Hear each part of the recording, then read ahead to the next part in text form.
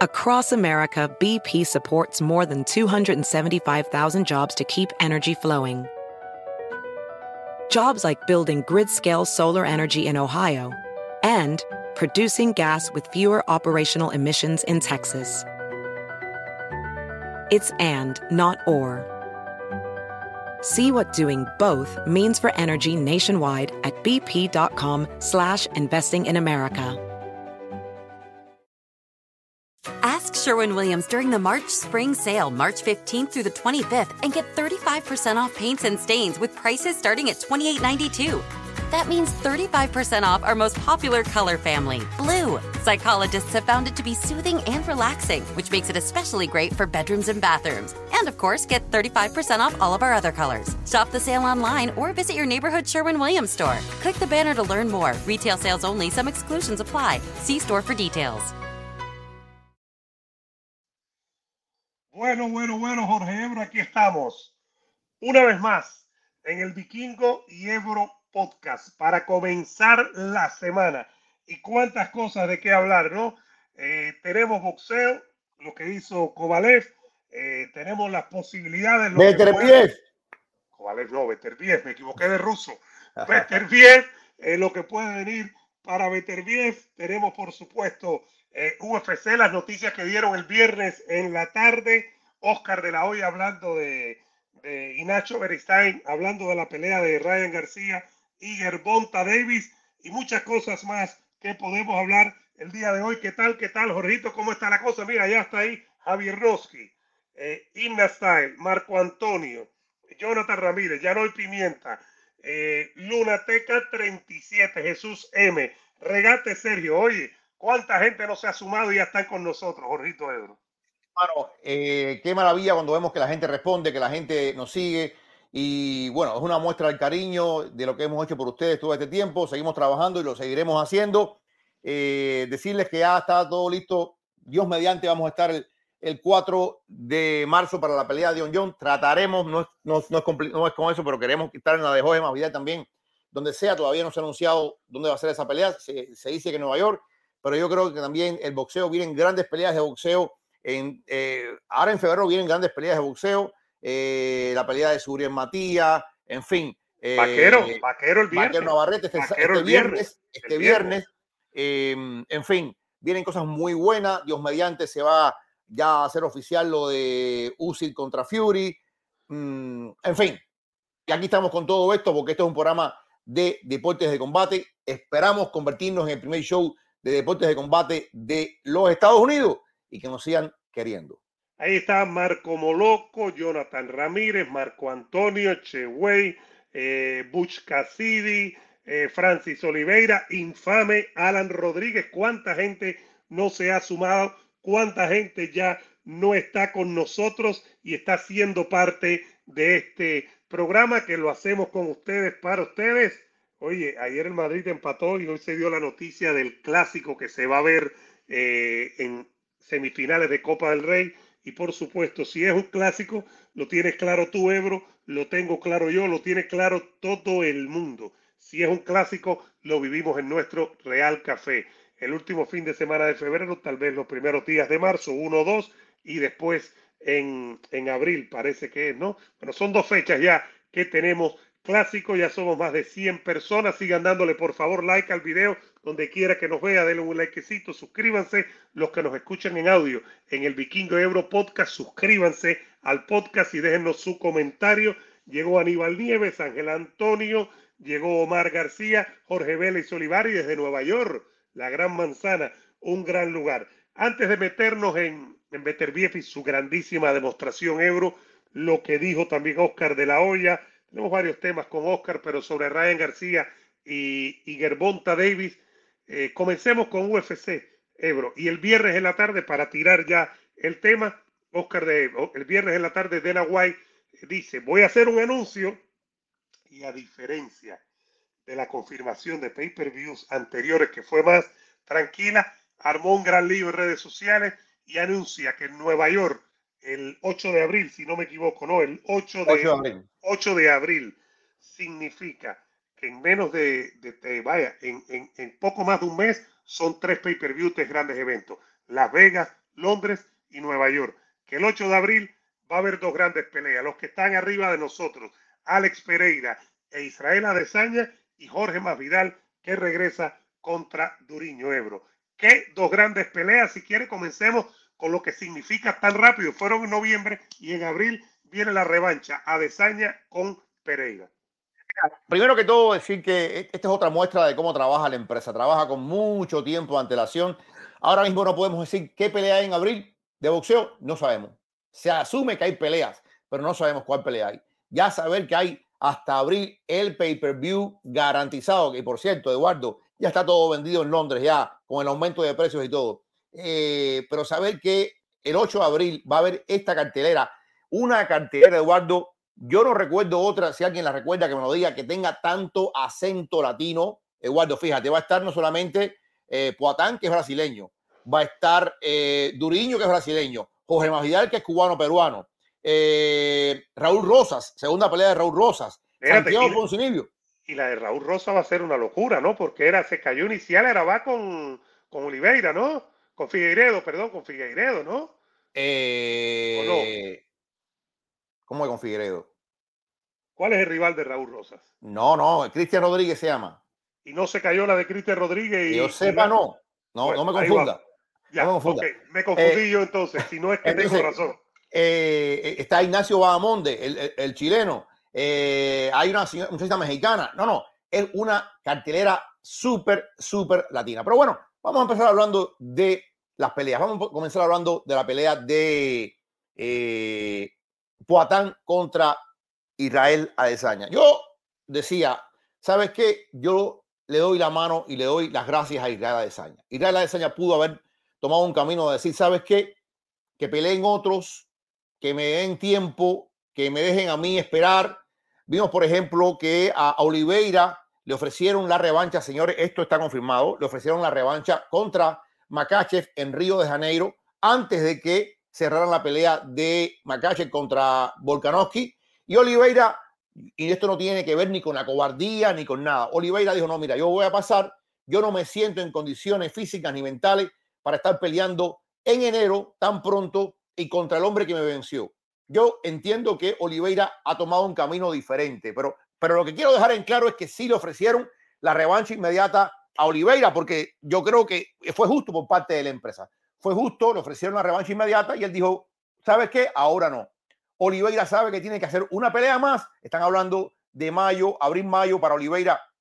Eduardo, se está hablando de Beneil Dariush. El propio Beneil Dariush ya reveló que quieren hacer esa pelea y que lo han contactado para hacer esa pelea. Es un camino más largo, pero es un camino que Oliveira piensa que le va a permitir recuperar confianza y volver a enfrentar a Makhachev si le gana a Volkanovski. En el caso de Adesanya, pudo haber hecho lo mismo. Adesanya pudo haber dicho, ¿sabes qué? Que pelee Poatán, otra pelea, yo voy a buscar otro oponente, voy a coger confianza y voy a volver. Pero Adesanya decidió que no, que va por la revancha inmediata y va por la revancha inmediata en abril. Va por la revancha inmediata contra el hombre que le ganó 2 veces en kickboxing, una vez en artes marciales mixtas, y el hombre que mucha gente, digamos la verdad, considera que si se enfrentan 20 veces le va a ganar a Israel Adesanya. Esta es una pelea magnífica porque vuelve a traer tantas interrogantes, Eduardo, tanto drama, tantas cosas que sin duda alguna nos ponen a pensar de qué es lo que pudiera ser diferente Israel Adesanya contra este hombre que se ha metido en su mente. Porque más allá que, o sea, aquí no vale eso de que, oye, podemos decir que la primera pelea de kickboxing la pudo haber ganado Adesanya. Podemos decir que Adesanya estaba ganando cómodamente la segunda pelea cuando vino el knockout, que incluso Adesanya lo había tirado anteriormente a Pereira. Y podemos decir que Adesanya venía dominando la pelea. Podemos confirmar que estaba ganando en las tarjetas 3-1, 3 de 4 asaltos. Pero eso al final de eso es parte del folclore. Al final lo que quedan son 3 victorias para... Y lo que importa es a quién le levantan la mano. Exactamente. Entonces yo creo que es una pelea que va a determinar muchas cosas del futuro y el legado de Adesanya. Va a determinar muchas cosas porque lo que estoy oyendo, Eduardo, lo que estoy oyendo es que gane o pierda es la última pelea de Poatán en esta división. Que Poatán se va definitivamente a las 205 libras y que ahí él cree incluso que en 205 libras va a tener más éxito que en 185. Esa es otra historia para más adelante. Pero hay muchas cosas que hay que ver de esta pelea. Desde el punto de vista mental, cómo se siente Adesanya. Porque fíjate, cuando Dana White hace el anuncio el viernes, 10 minutos después, el equipo de Adesanya lanza un promo, no el promo oficial de la UFC, un promo con los grandes momentos y viene la cuarta pelea. El propio Adesanya fue el que mandó ese comercial. Y por supuesto, hemos visto a un Pereira exultante de confianza, como nunca, disfrutando este tiempo de campeón, como si fuera un campeón de toda la vida. Hay tantas cosas y creo que Nueva York, si es Nueva York, ojalá sea Miami. Me dijeron que hay un 10% de que sea Miami, pero yo creo que va a ser la final. Si es Miami, tenemos más chance de ir, ¿me entiendes? Menos complicado, estamos en casa y haríamos una gran cobertura. Pero no, todo apunta. Lo que estoy escuchando mucho es Barclays Center. Vamos a ver qué pasa. Lo que te quiero decir es que es una tremenda... Yo chequeé, está caro. Vamos a ver. ¿Está caro los hoteles? La combinación está complicada. Pero bueno, ahora, Ebro, antes de meternos en Masvidal con Duriño, yo creo que habla mucho del UFC como organización de poner las mejores peleas posibles y habla mucho también de Adesanya como guerrero, y no debemos olvidar que él estaba arriba en la pelea y que en un momento fue para terminar, si no me equivoco, el segundo asalto, el primero o el segundo. Cuando antes de que suene la campana, le da un buen trastazo y Adesanya se quedó groggy. Pereira se quedó groggy en aquella pelea, pero Adesanya estaba ganando. A cualquiera lo traban porque Pereira tiene un poder descomunal, como Beterbiev, de quien vamos a hablar más adelante. Tiene un poder descomunal y eso no podemos negarlo. Es una pelea que yo creo que vuelve a salir, me parece a mí, vuelve a salir favorito a de Pereira, pero es una pelea cerrada y que Adesanya veremos qué ajustes puede hacer. No sé si puede hacer ajustes. Estaba ganando la pelea. ¿Cómo evitar que te conecten? Pero es complicado con este animal. ¿Cómo evitar que te conecten? Es difícil. Ahora, arriba de ti está Masvidal, arriba de mí está Gilbert Burns. Ahí está Burns versus Masvidal. Fíjate que ponen a Burns por arriba de Masvidal en la combinación. Este es el póster que sacó MMA, ESPN MMA. Esta es una pelea también llamativa y puede ser como que la gran última oportunidad para Jorge Masvidal de ser un tipo de cima en su división, en 170 libras.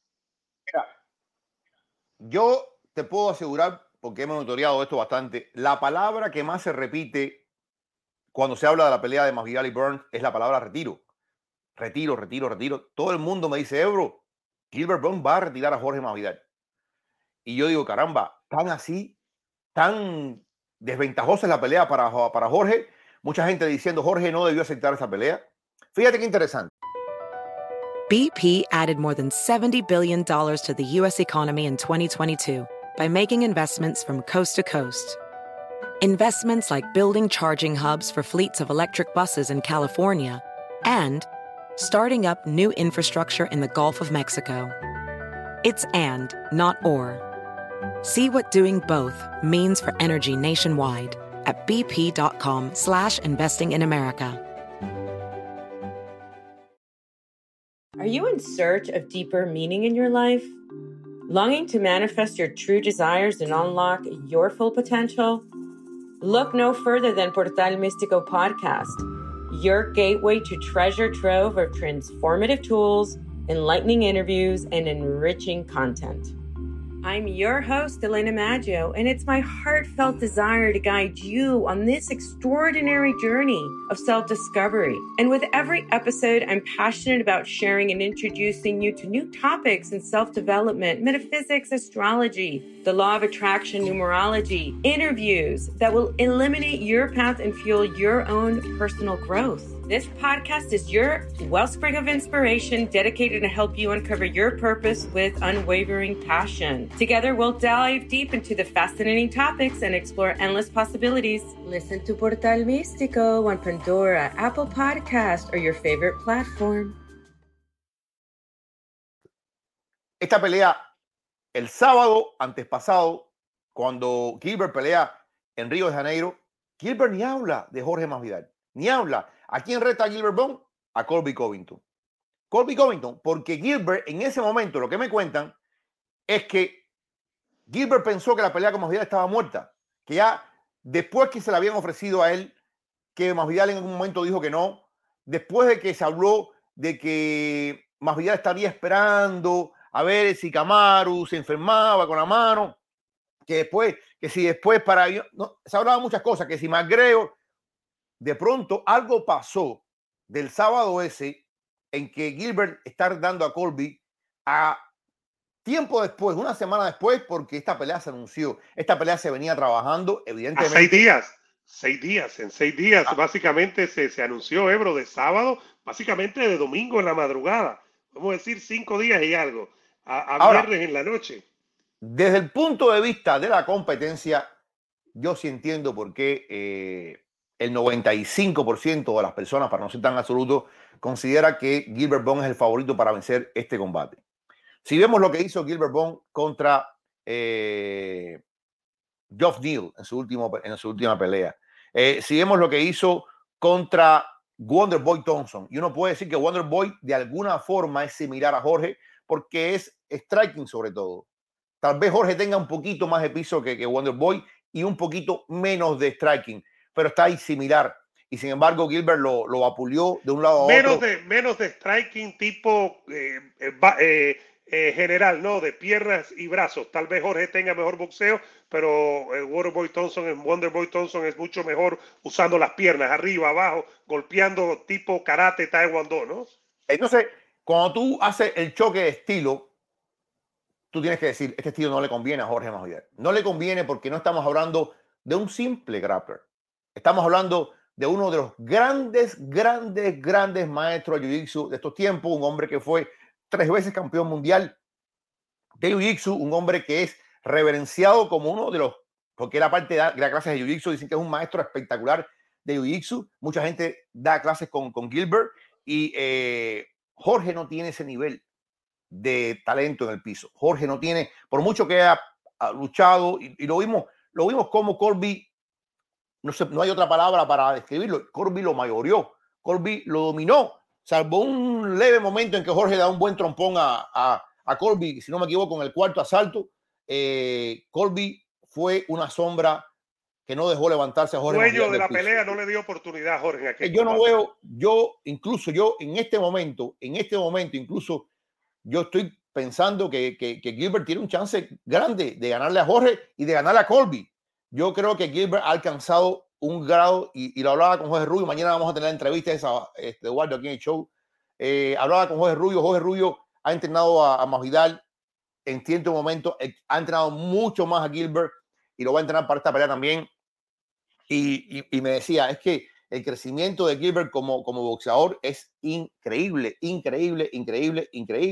Y me decía, yo siento que Gilbert está ahora mejor que antes. Este es el pico deportivo de Gilbert Burns. Y ha coincidido con un Jorge Masvidal que viene a la baja, no se puede mentir. Un Jorge Masvidal que ha peleado poco y que ha perdido mucho. Un Jorge Masvidal que tiene 38 años, ya no es un niño, que Jorge viene peleando desde que era básicamente un adolescente y que ha estado en muchas batallas. Imagínate que él incluso perdió una vez con Luis Palomino, mucho antes de entrar en UFC, una tremenda guerra. Yo recuerdo que he visto imágenes de esa pelea. Entonces yo creo que es la tormenta perfecta para Jorge Masvidal. La gente dice, no, se acabó Masvidal. Yo digo, no, se acabó no. Se acabó, yo creo que Jorge se acabó como material de campeón. Creo que Jorge se acabó como figura importante en la división para pelear por algo importante. Pero Jorge sigue siendo un personaje muy atractivo, sigue siendo una figura que atrae mucho público y creo que tiene un chance de victoria, no muy grande. Yo diría que Jorge Masvidal tiene un 30% de chance de victoria. Por ahí va la cosa, por ahí va la cosa. Yo creo que lo que pasa es que, por ejemplo, el boxeo de Gilbert fue tan bueno, lo vimos tú y yo en vivo en Jacksonville con Chimaev. Bro, esa pelea pudo ir para cualquier lado. Lo gana Chimaev en la última parte, tal vez los últimos 2 minutos del tercer asalto, pero Gilbert se paró y estuvo intercambiando y derribó a Kansas, a Chimaev. Es que es demasiada la ventaja que tiene Gilbert en la lona sobre Masvidal. Masvidal contra Usman en la primera pelea aguantó básicamente muchas de las embestidas de Usman. Ya en la segunda lo noquea, pero podrá aguantar las embestidas de Gilbert para ir a la lona. Y Gilbert no es ir a la lona como Colvington para hacerte ground and pound o para dominarte. Gilbert es ir a la lona para hacerte ground and pound, para dominarte y para someterte, porque es un maestro brutal también de Jiu-Jitsu. Sale de favorito aquí Gilbert, pero bueno, falta todavía. Vamos a ver qué es lo que pasa. Yo creo que para ir redondeando, Ebro, ya que llevamos como 15 minutos hablando de esto y tenemos más de 300 personas, denle like al video, por favor, suscríbanse, vayan con nosotros a Real Café, con el Real Madrid, para ver los partidos. Ebro, creo que lo que nos da es una idea del UFC, cómo pone grandes peleas. En cuanto salió la noticia, hablamos tú y yo y dijimos, coño, nosotros que tenemos ya para el UFC el 4 de marzo, mira esta, ¿cómo hacemos? Es que este evento, Nueva York, porque es que, Ebro, es brutal de momento del UFC para redondear los eventos que ha puesto desde enero con 2 peleas de campeonato hasta ese 8 de abril. Es duro, es duro. Yo no sé, ahora de uno haberlo sabido, hubiera haber dicho, ¿sabes qué? Como es la cosa latina, es preferible guardar todas las balas, como se dice, para Masvidal y para Adesanya. Bueno, ya estamos montados en el burro y vamos a ir al 4 de marzo y vamos a ver a John Jones, por supuesto que sí. Al final, John Jones es una figura histórica, pero me hubiera gustado, vamos a ver, no cerremos la oportunidad, vamos a ver qué pasa aquí al 8 de abril. Todavía queda tiempo para ver qué podemos, cómo nos podemos revolver y ver si hay un chance de Nueva York. El gran problema de Nueva York, para que la gente sepa, a diferencia de Las Vegas, en Las Vegas todo está cercano, puedes ir a pie. En Nueva York, Manhattan, el Madison Square Garden, ahí todo es caro, todo es Sí, muy caro. claro, no, e incluso a la hora de hacer eventos hay menos facilidades que en Las Vegas. En Las Vegas te ponen la sala de prensa para empezar, pero tú lo sabes, en un tent, en una lona afuera. No tienen ni que entrar a la arena. Entonces ya mucha gente no entra a la pelea de la prensa y no tiene que ocupar. En el Garden a veces es complicada la cosa. O en el vamos a ver, Barclays Center puede ser diferente, pero sin duda va a ser un gran evento. ¿Te parece si leemos algunos mensajes ahorita, Ebro? Dice, vamos a leerlos todos. Anders dice, Ebro Vikingo, que hay sobre lo que había ofrecido Burns de pelear con Masvidal. Lázaro dice, Colby no lo finalizó porque no tiene buen jiu-jitsu. Nelson, muy buenas señores, qué gran combate nos dieron los semipesados. Ya vamos a hablar de eso. Dice Javier Roski, Ebro, pongámonos en el caso contrario, que es difícil. ¿Qué pasaría si gana Masvidal? Un gran triunfo para Masvidal. San Santiago, claro, San Santiago dice, super pelea con Conor o León. Si gana, dice Luigi, Bivol no podría noquear a Beterbiev. Ya vamos a meternos en eso. Dice Phoenix, en su mejor momento, Kovalev los noquea a ambos. Seguimos por aquí. Ale Ebro, pero Burns dijo que la pelea sería de pie. Jimmy Estrada, que está en Facebook dice, Vikingo, Beterbiev versus Canelo sería la pelea que vendería más de 1 millón de pay-per-view. De eso vamos a hablar ahora. Desde Ecuador nos saluda Circe, dice gana Masvidal. Alain Martínez dice, son dos de los peleadores con los que más simpatizo. Personalmente no me gusta porque Gilbert ahora mismo yo lo veo con un nivel muy por arriba. Dice Eric Paredes, Vikingo, te extrañamos con Green y Ebro. El miércoles estamos ahí, el miércoles voy a estar ya de vuelta, vamos a estar, que hay muchas cosas de qué hablar. Ya retomamos la dinámica. Marco Boloco dice, Vikingo, ¿cuál es tu favorito entre Arthur y Bivol? Esa es una buena pregunta y creo que podemos tomar eso porque en realidad fue un gran evento, una gran pelea. Ebro, el sábado en la tarde, y sigan dándole like al video, por favor, y suscribiéndose. Gran pelea entre Yarde y Beterbiev. Beterbiev estaba abajo en 2 de las 3 tarjetas, pasado 8 asaltos, es decir, 2/3 de la pelea, para que entiendan, ya estaba abajo en 2 de 3 tarjetas, y sin embargo vino esa derecha Ebro, que puso mal a Yarde, lo tumba por primera vez, y cuando está tirando golpes otra vez, viene a la esquina y termina la pelea. Varias cosas aquí. Primero, que Beterbiev es muy potente, señor. Eso lo hemos hablado aquí contigo, Ebro, infinidad de veces. Es muy, pero que muy duro. Siempre tiene la posibilidad de terminar. Lo ha hecho siempre. 19, 19 y 0, 19 knockouts. Antes de meternos en la posibilidad con Bivol y lo que puede pasar y cuál es el camino, una gran demostración y una gran pelea. Y Yarde no fue a cobrar, Ebro. Yarde fue a fajarse. Mira, primero que todo, resaltar eso. Qué pelea más buena. Y aquí lo dijimos en el show. Nosotros tratamos de hacer lo más objetivos posible y le dijimos, va a ser una pelea competitiva, va a ser una pelea buena. Anthony Yarde, lo repetimos 1000 veces, no es un bulto, no es un improvisado, no es alguien que llegó aquí. No, no, Anthony Yarde es un buen peleador, un buen peleador. Y Anthony Yarde, yo no estoy muy de acuerdo con las tarjetas que te dicen que tenían delante a Yarde, pero sí creo que hubo round muy cerrado, muy cerrado, donde Yarde tiró buenos golpes. La diferencia, ¿dónde está? En la potencia de los golpes.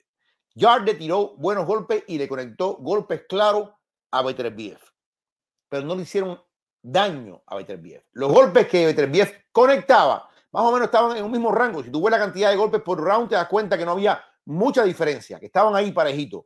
La diferencia está en la potencia, en el impacto, el daño ese que no se ve y que te estremece el esqueleto, te estremece la masa encefálica, te estremece hasta los tuétanos. Y eso es lo que tiene Artur Beterbiev, un poder aterrador, un poder increíble. Este no es el caso de Héctor Berlanga, porque la gente me decía, no, porque Berlanga también tuvo 16-0 con knockout. No, no, señores, no. Edgar, no Héctor, Edgar Berlanga. No. Cuando tú miras la cantidad de peleadores que ha vencido Beterbiev, ahí hay de todo. Ahí hay buenos, hay malos, hay regulares, hay estelares, hay de todo. O sea, este hombre no ha noqueado a 19 rivales porque es la fuerza bruta. Este es un hombre que, como ustedes vieron el sábado, sabe lo que hace y sabe cortar el ring y sabe moverse hacia la parte blanda del oponente y sabe cómo conectar. Muchos asaltos yo lo veía en dos mitades. Empezaba muy bien Yarde, pero al final del asalto Beterbiev acorralaba a Yarde y conectaba ahí. Evidentemente, esa primera mitad que conectaba Yarde estaba bien, pero no era suficiente como para estremecer a Beterbiev.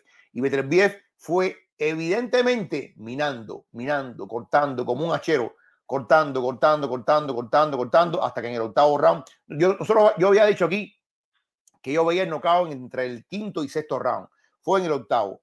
Pero nadie ha escapado al poder de Artur Beterbiev. Nadie, absolutamente nadie ha escapado a la mano que tiene este hombre, que es una mano prodigiosa, una mano que hace mucho daño. Anthony Yarde boxeó bien, boxeó inteligentemente mientras pudo. Conectó. Pero evidentemente se lo fue sintiendo. Viene el séptimo, el primer conteo, y ya en el octavo lo que hay es una paliza total. El árbitro se da cuenta, la esquina se da cuenta y no hay nada que hacer. Yo creo que una vez más queda de manifiesto que Artur Beterbiev es no solamente uno de los grandes pegadores de estos últimos tiempos, sino también uno de los grandes boxeadores de estos últimos tiempos. Este no es Wilder, señores. Este no es un hombre que subió, que tiene poder y va. No. Este es un hombre con una carrera amateur que le faltó a muchos otros. Una carrera amateur bien prolongada. Un hombre que fue campeón mundial amateur. Un hombre que ha pasado por todo, lo ha visto todo. Desgraciadamente, ya tiene 38 años. Y cuando hablemos del tema de Bivol, este es un tema que hay que tomarlo en consideración. 38 años y yo no veo la pelea con Bivol pasando mañana. Pero hoy, en este momento, si tú me dices que Beterbiev es mejor que Bivol, yo te lo digo, perfecto. Yo creo que los dos tienen unas habilidades y un set de virtudes tremendas en forma diferente, en caminos diferentes. Pero Beterbiev nos recordó que es realmente una fuerza encima del ring. Y que pega demasiado duro, que no es fácil aguantarlo, es lo que hablamos a veces de los que pegan tan duro. Gracias a Alex H por la donación, un abrazo, hermano mío, gracias por estar con nosotros. También está por aquí Monster Rat, que nos dona $5 con su sticker.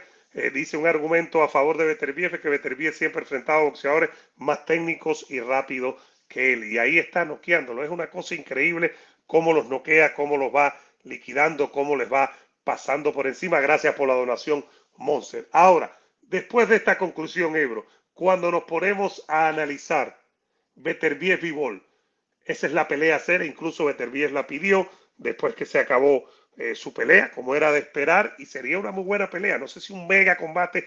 Mega tiene que ver que la gente también esté interesada. Hablando de eso. Mira, esa arena, la arena donde ellos pelearon el sábado en Wembley, no es en Wembley Stadium, es Wembley Arena, está cerquita del estadio. Esa arena tiene capacidad, creo que para 15,000 personas, Eduardo. Llena a tope. No hay público como el inglés. Te lo digo. Para el boxeo, no hay público como el inglés. El sábado antes pasado no se llenó la arena en Río de Janeiro. Lleno de estrellas. No se llenó. Esta es una pelea que difícilmente pasa por ser una mega pelea. Siempre dijimos aquí, es una pelea digna, es una pelea buena. En un local. Pero del undercard no había nadie conocido. Y sin embargo, ese público estaba disfrutando eso allí como si fuera un carnaval. Y la gente disfrutó muchísimo la pelea y la gente se quedó hasta el final de la pelea.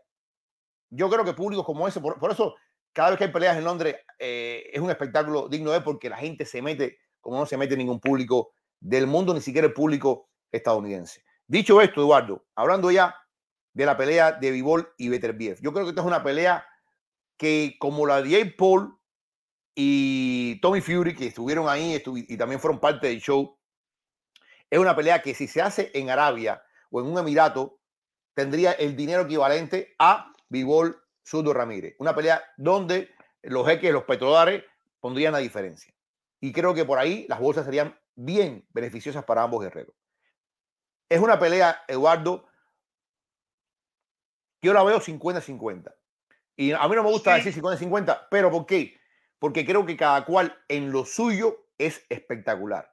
Uno en el boxeo utilizando el poder y el otro en el boxeo utilizando habilidades.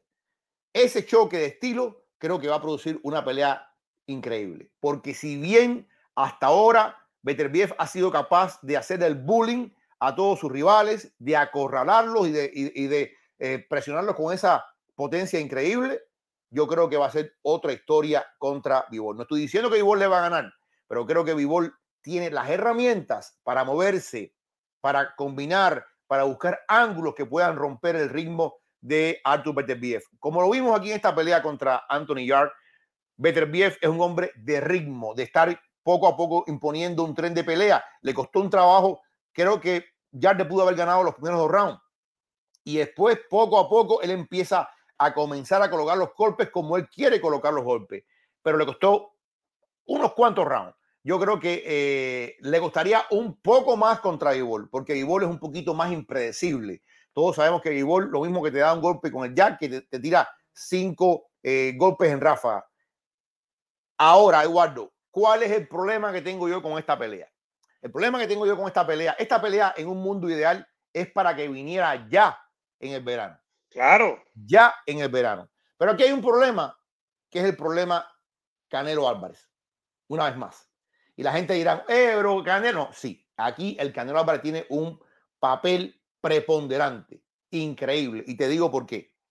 Porque aunque Bivol se llene en la boca para decir que no le importa la revancha con Canelo, aunque Bivol diga que ya Canelo para él perdió todo interés, mentira.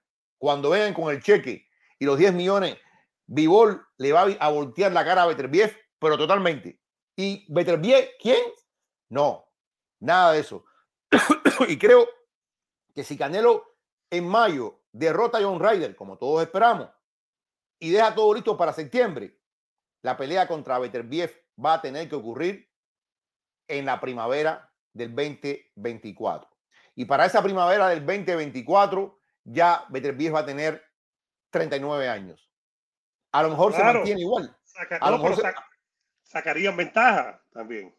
Entonces, desgraciadamente, como Bivol va a estar a rastro de lo que decía el Canelo Álvarez, y Canelo hasta ahora, si no se desdice de lo que él ha venido prometiendo, que es la pelea contra Ryder, que no está oficial, por supuesto, pero todo el mundo sabe que ya se está negociando, porque incluso la gente de Ryder lo ha dicho, y lo ha dicho el propio Eddie Hearn, bueno, eso va a venir como el 5 de mayo.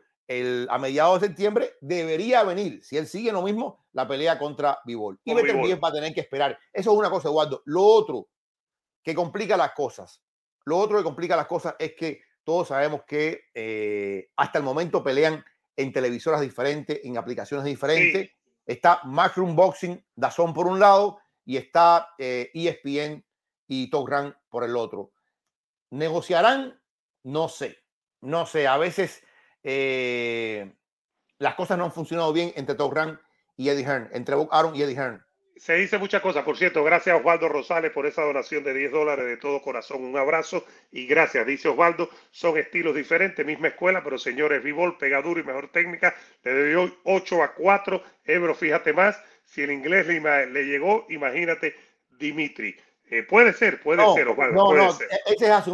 Eso es asumir lo que siempre decimos. Porque vimos a fulano haciendo esto, Mengano será capaz de hacer lo otro. No es así, hermano. No es así, porque cada pelea es diferente, cada campamento es diferente. Los maestros toman nota y corrigen cosas, incorporan otras cosas.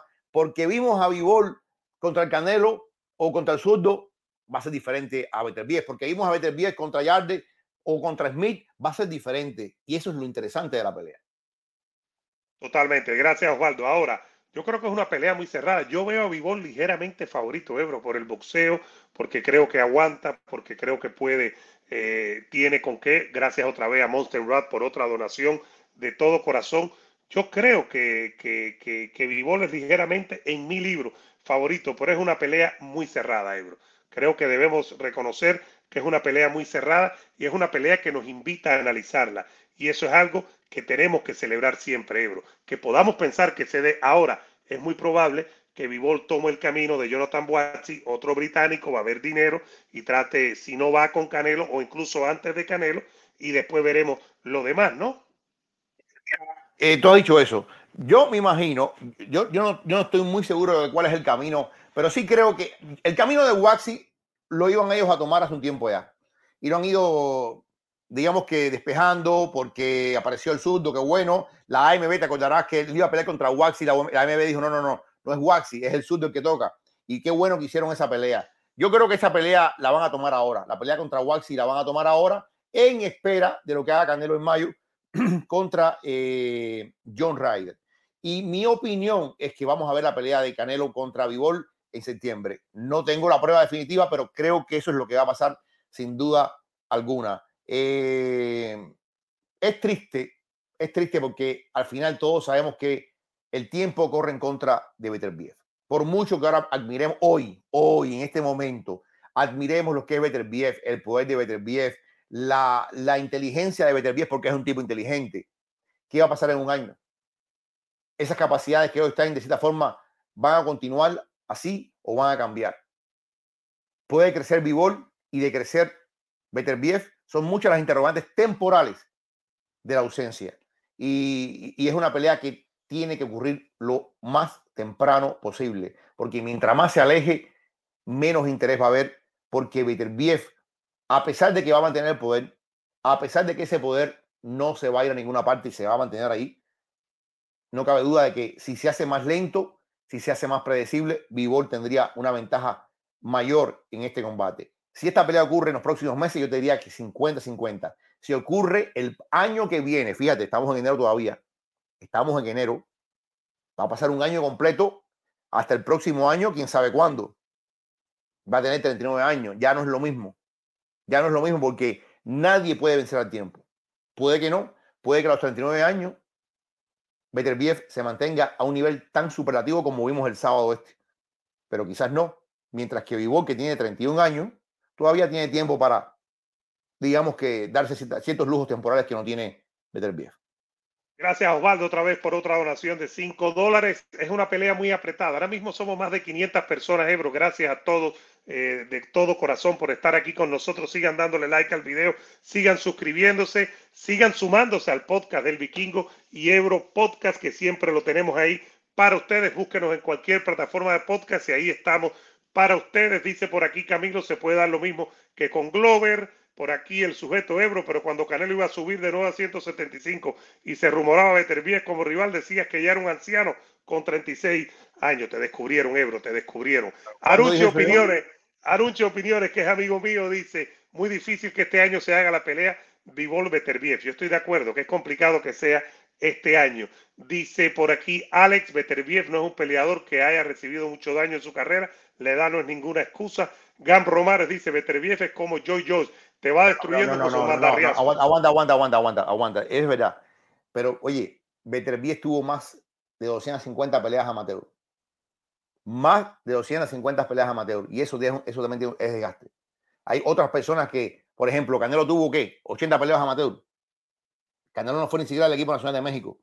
Hay mucha gente que surgió, tuvo 20, 30 peleas amateur y cambió. Este hombre tuvo un largo potencial amateur. Eso también lleva un desgaste. Totalmente. Para que sigamos aquí con ustedes, dice Rata Muerta 91. Imagínate tú, Ebro, ya estamos bien con Rata Muerta 91. Dice, una más fresquita al escuchar a los maestros. Gracias, hermano, gracias. Dice Juan, no es culpa del Canelo que Beterbiev esté viejo. Qué locura. Claro que no. Dice Rex Elías, maestro, ¿qué piensas acerca de que el Consejo Mundial quiere ordenar una pelea de Beterbiev contra Callum Smith? Callum Smith viene de noquear y es protagonista, está rankeado. Tiene todo el derecho del mundo, ¿no? Callum Smith, de que le den una oportunidad titular, ¿no? Sí. Y Carlos Smith es un boxeador probado, perdió contra el Canelo, pero eso no significa que no tenga un chance, como dice Eduardo. Yo me gustaría verlo otra pelea más antes de pelear contra Beterbiev, pero sin duda alguna cabe el chance de que puedan pelear. Totalmente. Dice por aquí el sujeto, Canelo no fue al amateur porque en México no apoyan al boxeo. Puede ser, Ebro, ¿no? Eso es parte también de lo que se sufre. No. En México se apoya el boxeo y de hecho yo he hablado el boxeo con muchos entrenadores cubanos. Amateur, Ebro. No, amateur. Sí lo apoyan, Eduardo, sí lo apoyan. Mira a Oscar Valdés, mira a Miguel Berchel. Todos tuvieron una carrera. Yo no te voy a decir que la prioridad son los Juegos Olímpicos, pero sí apoyan al boxeo amateur. Joselito López. En fin, lo que pasa es que más que apoyar la necesidad de muchos sectores pobres, yo entiendo eso, te obligan a pasar antes de tiempo al boxeo profesional. Si tienes un talento y los promotores en México se dan cuenta que tienes un talento que sobresale del resto, generalmente no te dicen, oye, quédate los 4 años del ciclo olímpico. No. Ven, salta profesional y vamos allá. Pero yo sí creo que hay apoyo. Dice Ernesto Alvarado, solo espero que con Beterbiev y Bivol no pase lo mismo que Spence Crawford. Hay más posibilidad de hacer esta pelea. Por cierto, antes de meternos en el tema de Ryan García y gracias Yander Gutiérrez, gracias por la donación, hermano, todo el tiempo, patria y vida todo el tiempo, abajo el castrismo asesino sin duda alguna, pero gracias Yander por la donación y por tomarte un tiempo de estar aquí con nosotros. Ebro, ¿viste la foto antes de hablar de eso? ¿Viste la foto de Oscar de la Hoya? Con Terence Crawford y con Hopkins, con Bernard Hopkins, y después habló Oscar de la Hoya, simplemente como incidental que te gusta a ti. Me imagino que Oscar de la Hoya, que además dijo que él está loco por ir a buscar a Berlanga y hablar con Berlanga y preparar lo que dijo Oscar de la Hoya, básicamente, Ebro, fue que estoy mejorando mis relaciones con PBC, así que a lo mejor yo puedo fortalecer a Crawford y llevarlo a esa pelea con PBC. Claro, es haciendo peleas antes, y mientras más peleas, tanto Crawford como Spence, más se aleja y menos interés y menos razón. Déjame. Esto es un tema que merece un poco un comentario. Mira, sí es cierto que durante el fin de semana Crawford visitó las instalaciones de Golden Boy. Ahí está la foto en Los Ángeles. Estuvo ahí conversando y sí es cierto que Oscar de la Hoya, de forma, digamos, no tan oficial, le hizo una especie de presentación de lo que es lo que puede hacer Golden Boy con él. Y Oscar de la Hoya le dijo a Crawford, yo te puedo dar la pelea contra Spence. Yo te la puedo negociar porque tú no pudiste hacerlo.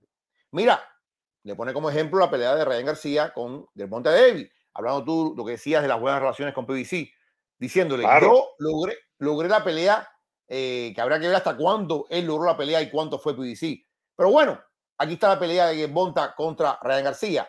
Y así como logramos la pelea, mega pelea de Bonta y Ryan García, nosotros también podemos darte la mega pelea contra Spence. Pero básicamente, Spence tiene un apoyo muy grande de PBC. Crawford ahora mismo yo creo que él tiene un equipo de trabajo, pero está promocionalmente solo. Y yo creo que Crawford tiene...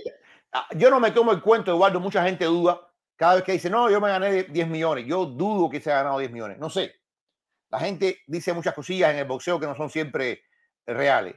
Y si le dieron 10 millones, el fracaso de esa empresa tiene que haber sido enorme porque no vendieron ni 50,000 pay-per-view. Entonces, yo no creo que esta empresa, en su sano juicio, vuelva a darle 10 millones a Crawford contra un peleador del montón o un peleador que no está a la altura del pelotón de avanzada para seguir perdiendo y seguir perdiendo y seguir perdiendo. No cuadra la caja con el billete. Yo sí creo que Crawford solo no va a ninguna parte. Solo, sin un apoyo de un promotor importante, de un promotor que tenga experiencia. PBC, Top Rank o Golden Boy, ¿no? Ahora, la pregunta es, ¿puede Golden Boy triunfar allí donde falló Top Rank? Oye, mira que Top Rank es fuerte, es poderosa, y sin embargo, el periodo de Crawford con Top Rank en welter, pasó sin pena ni gloria. Yo ahora mismo no veo cómo Oscar de la Hoya, y ojalá me equivoque, te lo digo con toda honestidad, ojalá me equivoque, yo no veo cómo Oscar de la Hoya ahora pueda triunfar allí donde fracasó Top Rank. Crawford es un tipo complicado de vender. Yo recuerdo que la gente de ESPN decía es muy complicado para venderlo, no se ayuda mucho. No es un tipo con carisma, no es un tipo que habla y la gente lo sigue, no es un tipo que hasta el momento haya vendido todos los pay-per-view que ha hecho Crawford, que han sido como 3, han sido realmente pálidos, sin mucho interés. Claro, han sido contra rivales que no eran tan importantes, sacando el tema de un Porter que estaba ya listo para retiro. Entonces, por un lado, me gustaría ver a Crawford con Golden Boy. Me gustaría, porque siento que Crawford está ahora mismo nadando en sin rumbo, sin rumbo, y es complicado, ahí estoy de acuerdo contigo, es complicado, pero por ejemplo, Golden Boy tiene a Berger Ortiz, tiene unos cuantos welter que pueden tirar a Crawford, pero no creo que vaya a tirar ahora mismo a Berger Ortiz con Crawford, porque Berger es una de sus posibles joyas futuras, el mexicano. Los otros están en PBC. ¿Cómo logra que se haga la pelea? Es difícil, es complicado. Pero sí estoy de acuerdo contigo, ya vamos a ir con la gente. Sí estoy de acuerdo contigo, Ebro, en que está como que sin rumbo, que es cierto, si cobró, básicamente, supongamos, Jorgito, que cobró esos 10 millones con BLM, esta compañía, yo no creo que va a volver otros 10 millones porque la compañía no sé si estará dispuesta a volver a perder dinero. ¿Me entiendes? Es algo que no sabemos si están dispuestos. A lo mejor sí, a lo mejor encontró eso, pero con Oscar de la Hoya, que ya llevó la pelea de Bivol y del zurdo a los Emiratos Árabes, a Abu Dhabi, con Golden Boy Promotions puede llevar una pelea de Crawford a los Emiratos y ganar 10, 15 o 20 millones. Es una avenida que se le puede abrir a Terence Crawford, Ebro. Ojalá. Yo ahora mismo estoy muy escéptico con todo lo que tiene que ver con Crawford, porque creo que la negociación contra Spence demostró muchos trapos sucios, muchas cosas que no funcionaron, no se negoció en buena fe de ambas partes, y creo que ahora mismo, Eduardo, creo que esa avenida para hacer la pelea Crawford y Spence está muerta. Creo que está muerta, fíjate, ahora mismo. A lo mejor, y ojalá, Oscar de la Hoya pueda revivirla, porque el final de aquella negociación entre Spence y Crawford fue ácido, se dijeron de todo, se acusaron de todo y no dejó un buen sabor de boca. Se sacaron trapos sucios. O sea, que tal vez si Oscar de la Hoya, mira, de alguna forma, Richard Sheffield logró una gran pelea para Jon Jones. ¿Te acuerdas cuando Richard Sheffield tomó la carrera de Jon Jones? Jon Jones estaba también muerto en vida, no iba a ninguna parte, y después de estar en un proceso de peleas contra Dana White y peleas contra este hombre Richard Sheffield entró, que Sheffield fue el arquitecto de Golden Boy. Terminó fajado con Oscar de la Hoya. Era compadre con Oscar. Con Oscar. Pero Richard Sheffield de alguna forma logró renegociar el contrato de Jon Jones, le mejoraron mucho los términos económicos de Jon Jones y le buscaron la pelea con Francis, porque se la buscaron, eso no queda duda. Lo que pasa es que Francis decidió irse y como se fue, entró Ciryl Gane en la pintura. Pero al final, yo creo que Jon Jones solo hubiera seguido fajado con Dana White, hubiera seguido fajado con UFC, yo quiero tanto dinero. No, brother, deja el que Siempre es sabe bueno, negociar. claro, siempre es bueno tener a alguien al lado que sabe y que te diga las verdades. Porque a veces tú, tu entorno, tu familia, tu mujer piensa que tú debes ganar mucho más dinero o no, Ebro. Tu mujer seguro dice, no, la mía piensa que yo debo ganar 4 veces lo que estamos ganando. Probablemente tenga razón. Pero si va sobre esa base es prácticamente imposible negociar. Entonces es verdad que Richard Schaefer, con toda la experiencia negociadora, haber sido el CEO, el jefe de dueño era Oscar, pero era el que manejaba la compañía, tiene mucho que ofrecer y probablemente le salvó la carrera a John Jones y le consiguió a John Jones Pero, ¿qué varios es lo que hace este millones hombre? de dólares. ¿Qué es lo que hace este hombre? Este hombre lo primero es que llama a Dana White y dice, Dana, vamos a comer. O sea, primero que había un respeto mutuo entre ambos. Había un respeto mutuo entre O ambos. a Hunter Campbell, por ejemplo. Era la época en que hubo un momento que Oscar de la Hoya y Dana White eran mi amigo. Eran muy amigos. Después se fue deteriorando y se Y jodió ya por no tiene completo. solución. No tiene solución. Pero hubo un momento cuando estaba Richard Schaefer ahí. Richard Schaefer es como un embajador, chico, un hombre. Richard Schaefer se fue a... Ex banquero suizo, para que tengamos eso claro. Claro, este hombre se fue y se reunió con el alto mando y durante meses fue construyendo puentes. Pero fíjate, ¿qué le dijo a John John? No hables más nada. Apártate de todo. Tranquilo. Entrena. Y John John le hizo caso. John John dejó de estar en redes sociales, fajándose con todo el mundo y hablando de su situación. Y dejó que Richard Schaefer fuera construyendo los puentes. Los puentes aquellos trajeron esto que vamos a ver el 4 de marzo. Ojalá, Eduardo, y uso esto del símil para poner en contexto lo que puede pasar con Spence si Spence se deja ayudar. Si se deja ayudar, quizá Crawford, quizá Crawford pueda encontrar en Golden Boy una guía, no sé, una dirección, un mapa más certero que lo lleve a la pelea contra Spence. Yo lo veo muy complicado hoy en día, pero bueno, hay que dar un chance a la esperanza. Algunos mensajes, sigan dando like en video, somos 500 personas en vivo. Recuerden que siempre le dan like al video en YouTube y nos ayudan a nosotros, al programa, que interactuamos aquí, que lo hacemos con ustedes y para ustedes. Un like en YouTube, una suscripción en Facebook, pasen la voz y vayan a podcast, cualquier plataforma, y búsquenlo en podcast, El Vikingo y Ebro, ya sea Spotify, iHeart, Amazon, Apple, Sprinkle, donde quieran. Nos buscan, se suscriban, dejan su comentario, su estrellita y nos dicen, por favor, los que ya están suscritos, díganoslo ahí para saber que ustedes están con nosotros en todos lados. Dice Gam Romaro, Ennis es una bestia, lástima que está con PBC, Bello Ortiz con Golden Boy. Arucho Opiniones, Paul ya lleva años entrenando boxeo y sabe de box. Tommy Fury no es top y lo tendrá difícil para ganarle. Esa pelea a final de este mes, por cierto. Dice Thomas Nunn, la pelea Ceres Jaron Ennis versus Virgil Ortiz. Demasiado knockout juntos. Dice José, bueno, si está José, espero que el amor no se acabe, ¿no? 40 y 20. Ahí está. Dice, si Dazón lleva tiempo perdiendo dinero con Canelo desde hace tiempo, otra empresa puede que lo haga con Crawford. Pero Dazón tiene un patrimonio brutal del billonario ucraniano. Y no es que estén contentos, para que tengamos eso claro, ¿no? A ver, pero al final con Canelo hay algo distinto. O sea, Canelo, yo creo que está perdiendo últimamente, como se dice. Yo creo que al principio sí le dio dinero a Dazón, sobre todo en la época de Golden Boy. Después ese proceso salió, peleó con PBC. Es diferente Canelo a Crawford. Claro. Es muy diferente. Crawford no atrae nada. A lo mejor pierde un Canelo, pero yo no creo que pierdan tanto, porque al final la gente ve a Canelo. Pero con Crawford, los números de Crawford son, Canelo vende a menos $500,000. No, y llena las arenas. Y hacen muchos millones también en las arenas y las compañías que quieren estar. Oye, hablando de eso, Eduardo, yo no sigo eso, pero el Rumble ese de WWE hizo casi 8 millones en puerta el sábado. Es una locura. 8 millones en puerta.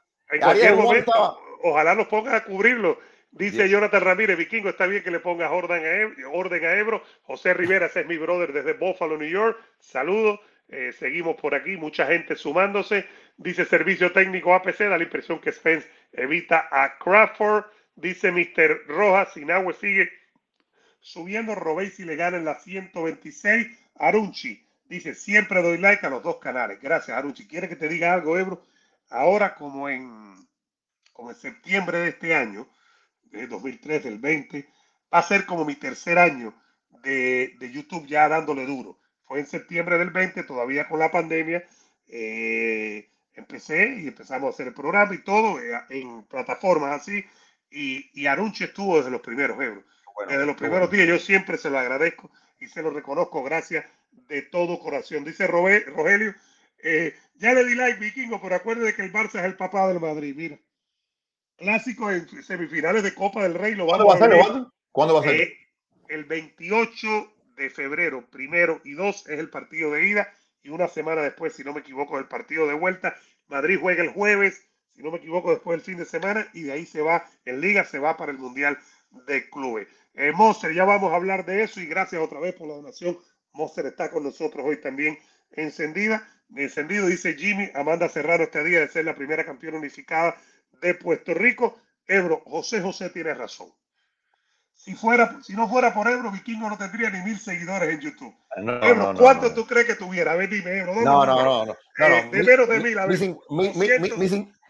1004. Ok, bueno, entonces pasaría de 1000. José, 40 y 20 es lo que nos está diciendo José. Imagínate tú, tanto que me quiere y me dice eso. Sigan con nosotros aquí, señoras y señores, que este programa, hoy empezamos unos minuticos tarde aquí, pero vamos a seguir. Esta semana pelea Vaquero Ebro, tenemos entrevista con Vaquero, tenemos el pesaje, la conferencia de prensa, todo eso lo vamos a tener con todos ustedes para que no se vayan a ningún lado. Ahí está Ebro. Esta pelea se sigue acercando, no es oficial, pero creo que salvo milagro o salvo una ruptura imprevista, muy imprevista, esta pelea tendrá lugar el 15 de abril probablemente en Las Vegas, Nevada. Entonces, dos cosas. Primero, que Nacho Beristain dice que es una gran pelea, que es muy atractiva y que debe terminar por nocaut. Él conoce a Ryan García de jovencito en California y dice que debe terminar por nocaut por cualquiera de las dos partes. Dice de Ryan García y habló con Izquierdazo, para citar la fuente. Dice, yo lo vi pelear cuando era un chico, 2 o 3 pequeñas peleas. Era un boxeador muy atractivo porque era muy explosivo, pega muy duro. Puede que haya gente que no confíe en él, pero pega muy duro y es muy explosivo y es un buen boxeador porque creció boxeando en California. Yo todavía confío en este peleador que yo vi desarrollándose hace algunos años y que es muy fuerte. Eso es por un lado, y por el otro, lo de Oscar, que ha dicho que, oye, 15 de abril, qué sé yo. Ahora, esta pelea termina en nocaut, Ebro. Sí, totalmente. Yo no veo esta pelea yendo más allá del noveno asalto, fíjate. Quiero dar hasta el noveno porque creo que ambos tienen habilidades de boxeo y por ahí se pueden enredar en buena onda. Pero yo no veo un knockout tempranero. Puede que ocurra. Un así tan temprano yo no lo veo, aunque vamos a ver muchas combinaciones en este combate. Muchas combinaciones. Creo sobre todo que Ryan va a venir hacia adelante, Gervonta va a buscar el contragolpe, lo ha hecho en otras ocasiones. Habrá que ver cuando ambos suban de revoluciones qué va a pasar. Como lo vimos en la pelea contra Héctor Luis García, por supuesto, salvando la distancia, Héctor Luis García era otra división, etcétera. Pero vimos que cuando Gervonta pisó el acelerador, no miró hacia atrás y acabó con Héctor Luis García. Esta es una pelea que, por cierto, Eduardo, lo último que sabemos es que a Ryan García estaba entrenando en el gimnasio El Tigre y ahora está con Pedro Díaz en el Tropical Park. Cuando decimos en el gimnasio, o sea, ni el Tigre va a entrenar a Ryan, ni Pedro va a entrenar a Ryan. Joey Gusen es el tipo que está, digamos, que rentando el local. El local para Ryan García. Y sin duda alguna, ojalá que se quede, como dicen ahí, que ponga que siente el culo en algún lugar, porque esa modera de un gimnasio para otro. Que ponga el culo, literalmente. Que se asiente. A ver, este hombre que vio pelear Beristain cuando era amateur, este es un muchacho, alguien preguntaba que el tema de los amateurs, mira, tanto él como Devin Haney, que pelearon cuando eran amateur, y ganó Haney en esa pelea, tuvieron muy poca actividad amateur. Enseguida fueron descollando y pelearon un torneo nacional. Pero las habilidades de ella, enseguida, los hicieron firmar. O sea, eso es una cosa que no pasaba antes. Antes, cuando había un talento, los promotores dejaban que esos talentos fueran a la Olimpiada, fueran al ciclo olímpico. Ya ni eso no pasa. Eso no pasa. Ahora cuando Salvo excepción, pasaban por el ciclo olímpico. Los Reyes, Sugar Ray Leonard, Oscar de la Hoya, Floyd Foreman, Mayweather Frazier, Jr., pero Ali, incluso moderno que no había tanta, ahora que que hay tantas Bernard organizaciones. Whitaker, el Mayweather, de mismo la Hoya, Andrew Ward. Andre Ward. En fin, eso Errol ahora Spence, mismo. Errol Spence Oye, yo también por el recuerdo, por ciclo ejemplo, olímpico. yo recuerdo cuando, ¿cómo se llama este muchacho chico? Que era muy bueno, pero ha perdido. Edison Lubin. Edison Lubin era un prospectazo que parecía medalla y vino en aquel momento, Mike Tyson tenía una promotora que ya se acabó y se lo llevó. Y se lo llevó 6 meses antes de la Olimpiada. El jefe del equipo olímpico americano estaba que echaba chispa. Pero no hay un contrato, amateur, no puede retenerlo. Se va cuando se le da la gana. Entonces, yo creo que esto también pasó. Quizás Haney y García hubieran sido material del equipo olímpico, pero se fueron muy temprano. Pero se fueron temprano porque enseguida promotores vieron el talento que los hacía descollar por encima del resto. Y le dieron Les dieron billete. billetes y se fueron. Perdón, Jorito. Gracias a José Ferreira por la donación. Gracias de todo corazón. Y la gente ha estado dadivosa. Gracias a todos ustedes por seguir siendo parte de esta familia y los que están donando. Gracias también, evidentemente. Dice, García va a subir enorme y Gervonta va a sentir la pegada. Acuérdense, Ryan lo va a mantener a distancia. Si es en 140, gana García. Es en 136. Esperemos que mantengan el compromiso, ¿no? Esperemos que mantengan el compromiso. Yo creo, Ebro, y esto lo ratificamos porque ya estamos llegando a febrero, queda febrero, marzo y básicamente mediados de abril, pero esta es la pelea más grande monetariamente hablando que vislumbramos en este momento, Ebro, aquí en Estados Unidos, por encima de la de Spence y la de Crawford. Sí, en los Estados Unidos es la más grande monetariamente y también mediáticamente, Eduardo. Hay que decirlo así. En los Estados Unidos. Por encima de Spence Crawford, Spence Crawford. Sí, sin duda alguna, sin duda alguna. Tendría, fíjate, para superar eso tendría que ser un Canelo Benavides. Yo creo que un Canelo Benavides sí sería algo para alquilar balcones. Yo sí creo que un Canelo Benavides estaría pegado a 1 millón porque la gente vería un reto grande para Canelo en Benavides. Usyk Fury allá en Arabia puede que venda bastante. Pero no tiene el impacto en Estados Unidos. Por ejemplo, Canelo Benavides sería brutal. Si Benavides noquea a Caleb Plant y Canelo haga lo que haga, gane cómodo en mayo, si pelea. Para septiembre sería una fecha mexicana brutal, descomunal. Pero desgraciadamente no parece que la vayamos a tener. Ojalá y nos equivoquemos en este 2023. Esta pelea es grande, Ebro. Esta pelea es de dos que han querido pelear y gracias a ellos dos esta pelea. Creo que tú lo dijiste primero aquí y yo estuve muy de acuerdo contigo, que da la impresión que el que más gana tenía de hacer la pelea era Ryan García y lo consiguió. Que solo falta que sea oficial, que tiren el póster y que busquen el venue. Es casi seguro que sea en Las Vegas, pero que totalmente esta es una mega pelea.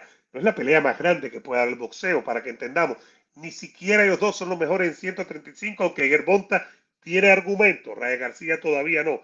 Gervonta yo creo que tiene argumentos. Pero esta es una gran pelea. Es una pelea que nos va a mantener hablando de ella antes de que venga la semana, el día de la pelea, después de la pelea y la semana posterior, por todo lo que traen estos dos muchachos. Y Jorge Ebro, como lo ven, es un artista de cine, se tira fotos en medio del programa, eso es parte de ser. Saludando a otras personas. Cierto, un abrazo aquí, saludo para acá, saludo mío también.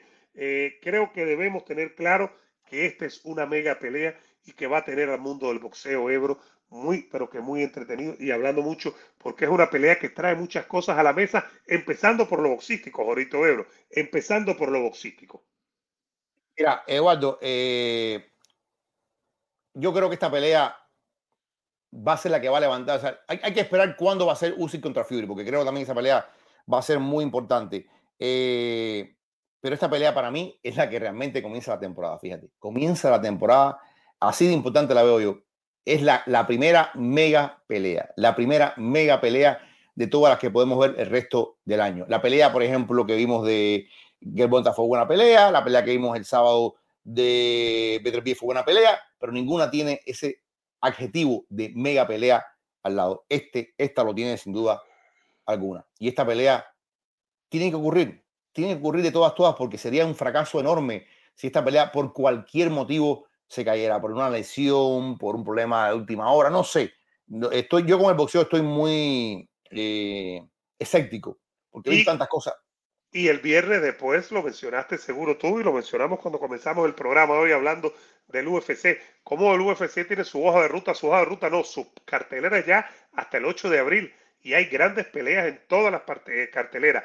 En enero estamos encendidos con lo que pasó. Febrero, lo que viene en Australia, 2 grandes peleas, una de campeonato y 2 campeones subiendo uno para retar al otro. En marzo, el regreso de Jon Jones y Valentina Shevchenko con la mexicana Grasso. El 18 en Londres, Ebro. La revancha de Leon Edwards con Kamaru Usman. Después, el 8 de abril, 2 grandes peleas, por las razones que sea, pero sobre todo una mega pelea. La de Alex Pereira con Israel Adesanya. Cuando vemos cómo el UFC hace esas cosas, es cuando nos sentimos mal, Ebro, por el boxeo, que que el boxeo nos niega estas cosas, ¿no? Totalmente. A cruzar los dedos, que Ryan García finalmente encuentre un gimnasio definitivo y que esta pelea se dé. Caramba, yo creo que, imagínate, terminando marzo con la pelea el 25 de marzo, plan Benavides, y iniciando, como dicen por ahí, el 4 de abril, la pelea de Usyk contra Fury, y después, 15 de abril, la pelea de Gervonta y Ryan Eduardo, sería así, pero mira, una curva de ascenso para el boxeo tremenda, y ojalá que siga esa curva, siga hasta el resto del año. Vamos a leer algunos mensajes, si te parece, señoras y señores. Denle like al video, por favor, suscríbanse en YouTube, en Facebook, pasen la voz, sean parte de la familia y escúchenos en audio en el podcast del Vikingo y Ebro, que seguimos sembrando, estamos ahí, pero necesitamos que ustedes se sumen al podcast en la plataforma de podcast que ustedes quieran. iHeartPodcast, Spotify, Apple, Google, Amazon, lo que sea, donde quiera que haya un podcast, ustedes se suman. Dice por aquí Ernesto, Ebro, puñal en el pecho, ¿la mariposa o el Beto? Lo que se sabe no se pregunta, ahí te lo dejo. El Beto entonces, Arunchi, opiniones, aparte de Plan y Benavides, ¿quién cree usted que es mejor 168 que Raire? Morel, David Morel Jr., creo yo, David Morel. Ebro, ¿cómo ves la pelea de Alexa Grasso con Valentina? Esa está buena, vamos a estar allá, por cierto. Yo creo que Alexa es muy buena, pero Valentina todavía está en un nivel espectacular. Aunque sufrió en su última pelea, ¿no? Sufrió con la brasileña. Habrá que ver si fue una mala noche o un comienzo de algo peor, pero sin duda Valentina es la favorita para vencer a Alexa Grasso. Carlos Hernández dice, vodka versus tequila, están fuertes los dos. Dice el sujeto, ¿cómo es que Gervonta tiene argumentos para ser el mejor de las 135 si no ha peleado con ningún top? A ver, Lomachenko no ha peleado con Haney. Lomachenko no ha peleado con Shakur. Haney no ha peleado con Shakur. Gervonta creo que ha... Ese es el problema, que nadie ha enfrentado al top todavía, nadie. Pero de esos que mencioné, creo que Gervonta ha peleado con rivales más difíciles que cualquiera de esos tres. Porque en el caso de Haney, podemos hablar de Kambosos, pero creo que Kambosos fue un gran triunfo y ya.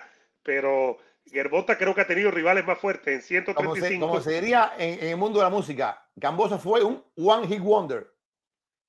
Sí, hasta ahora sí. Seguimos por aquí. Dice servicio técnico, García debe esperar, cuidado. Dice Alex también dice que como que el tanque David es un top si no ha peleado con nadie. Pero Romero no es un paquete, el Pitbull no es un paquete, el Azteca Barrio no es un paquete, Santa Cruz no era un paquete, ni mucho menos. Vamos a entender eso, me parece a mí. Dice el sujeto, ¿por qué Morel es mejor que Radi? Si el cubano no ha peleado con nadie, ahora estamos en el momento en que nadie ha peleado con nadie. Sujeto, mira desde Medellín, a ver si nos invitan, Ebro. Dice que Medellín se come unas carnes y está divina la ciudad. Y la belleza paisa es una maravilla, es un país hermoso de gente muy hermosa. Dice Neil Bruno, 168 Morel con lo último demostró más herramientas que Benavides.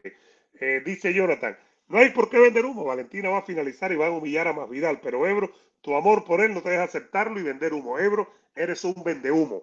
Te descubrieron aquí en el programa. Está bien. Ebro, ¿tú estás de acuerdo con esto? El pay-per-view de Río venderá más que Gervonta versus Ryan. Bueno, no valen más, pero creo que la nación cubana se va a levantar, al menos la comunidad cubana en Miami, se va a levantar como un puño para comprar el pay-per-view. Creo que a nivel local puede ser un éxito, de verdad que sí. Pero ¿cómo tú crees que va a ser Mira, Ebro, 1, 2, 3, 4, 5, 6, 7, 8, 9, 10, 11, 12, Lo bueno, 13, 14, lo bueno 15, que tiene esta pelea de Rigo es que no hay caravana. No hay caravana, nos queda cerquita. Ebro, ahí Rigo tiró más golpes que los que tiró en sus últimas 10 peleas. Dice EBC, debe invitar a Oscar. Ustedes tres son gracias, ¿no? Vamos a estar con Griffith, con Oscarín el miércoles, sin duda alguna.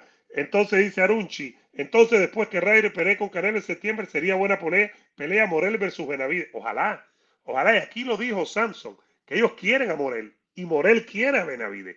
Ojalá por ahí vaya ese camino. Son dos grandes boxeadores jóvenes. Benavides con más recorrido que Morel. Morel tiene unas condiciones inmensas en el boxeo, como las tiene también el tren, Robéis y Ramírez. Tienen que demostrarlo ahora, pero yo pienso que los dos tienen talento descomunal, Ebro. Los dos boxeadores van por muy buen camino. Monster Watt considera a Jake Paul un verdadero boxeador, Ebro. ¿Qué tú crees? Yo creo que es un tipo que se ha hecho semiboxeador. Un tipo que le ha puesto esfuerzo, le ha puesto interés, un tipo que entrena de verdad y de alguna forma hay que respetar lo que ha hecho. Vencer a Silva tiene un mérito, más allá de que Silva tenga 47 años. Silva es un tipo que todavía se mantiene a un nivel tremendo, que sabe boxear. Yo diría que de aquel Jake Paul que comenzó enfrentando a youtubers a este Jake Paul ha habido un camino de desarrollo, sin duda.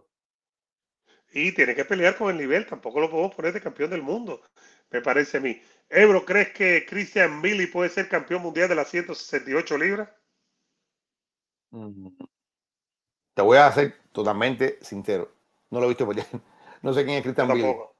Pero lo vamos a buscar. Alex dice, Ebro, si Vivol le gana a Beterbiev vas a decir que fue por la juventud, pero si pierde vas a decir que aún está verde y no está en su prime. Pero ¿cómo Vivol no está en su prime si tiene 31 años? Dice Jonathan, Darius va a ganarle a Oliveira, pero Darius está enojado porque la pelea es hasta mayo. Sí, porque esto es lo que dice Darius. Supuestamente le habían dicho que abril era la pelea y ahora le dicen que mayo. Y él lo que tiene miedo, más que Mauricio, él tiene miedo que después de mayo se convierta en junio. Y lleva demasiado tiempo sin pelear. Dice por aquí Ernesto, Vikingo, aún conservo la cajita que compré cuando fui a Real Café, valió la pena cada centavo invertido con estos pay-per-view que se ven. Dice el sujeto, Gervonta ha peleado con puro peleador abajo de su división. Bueno, pero el Azteca Barrio no era abajo de su división, ni Rolly Romero, dos de los últimos.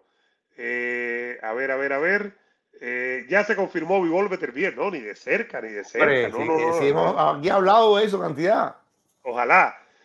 Dice Arunchi, a Munguía ni lo metemos en la pelea, aunque sería bueno para su credibilidad enfrentar a Morel. Ebro, que pelee con los mejores. Ya lo de Munguía ya pasa de castaño oscuro. Y lo peor de todo es que tiene calidad y queremos verlo. Y repito, Arunchi y mi gente, cada vez que lo veo al lado del terrible Morales. Una de las razones por la que Marco Antonio Barrera es mi boxeador favorito de todos los tiempos, a mí me da mucha molestia no ver a Munguía pelear con los mejores. Bueno, esta semana pelea Vaquero el viernes, esta semana también seguimos acercándonos al UFC de Australia, así que vamos a seguir analizando todo eso y mucho más. Ebro, likecito, que le den like en YouTube, que se suscriban, que nos escuchen en audio en el podcast y que sean parte de este programa siempre, Jorgito Ebro, para que despidas. Señores, pues nada, recuerden que esta es la casa de YouTube, Cerebro, Vikingo, y siempre vamos a estar con ustedes. Dios mediante vamos a estar con ustedes. Antes de irse, antes de abandonarnos, regálanos un like, que no cuesta nada. Un like es el único premio que nos llevamos a esta transmisión. Por lo demás, los queremos enormemente. Ya saben, esto se pone mejor todavía. Gervonta dice que tú no has peleado con nadie. ¿Con quién tú has peleado? Across America, BP supports more than 275,000 jobs to keep energy flowing. Jobs like updating turbines at one of our Indiana wind farms and producing more oil and gas with fewer operational emissions in the Gulf of Mexico. It's and, not or. See what doing both means for energy nationwide at bp.com/investing in America.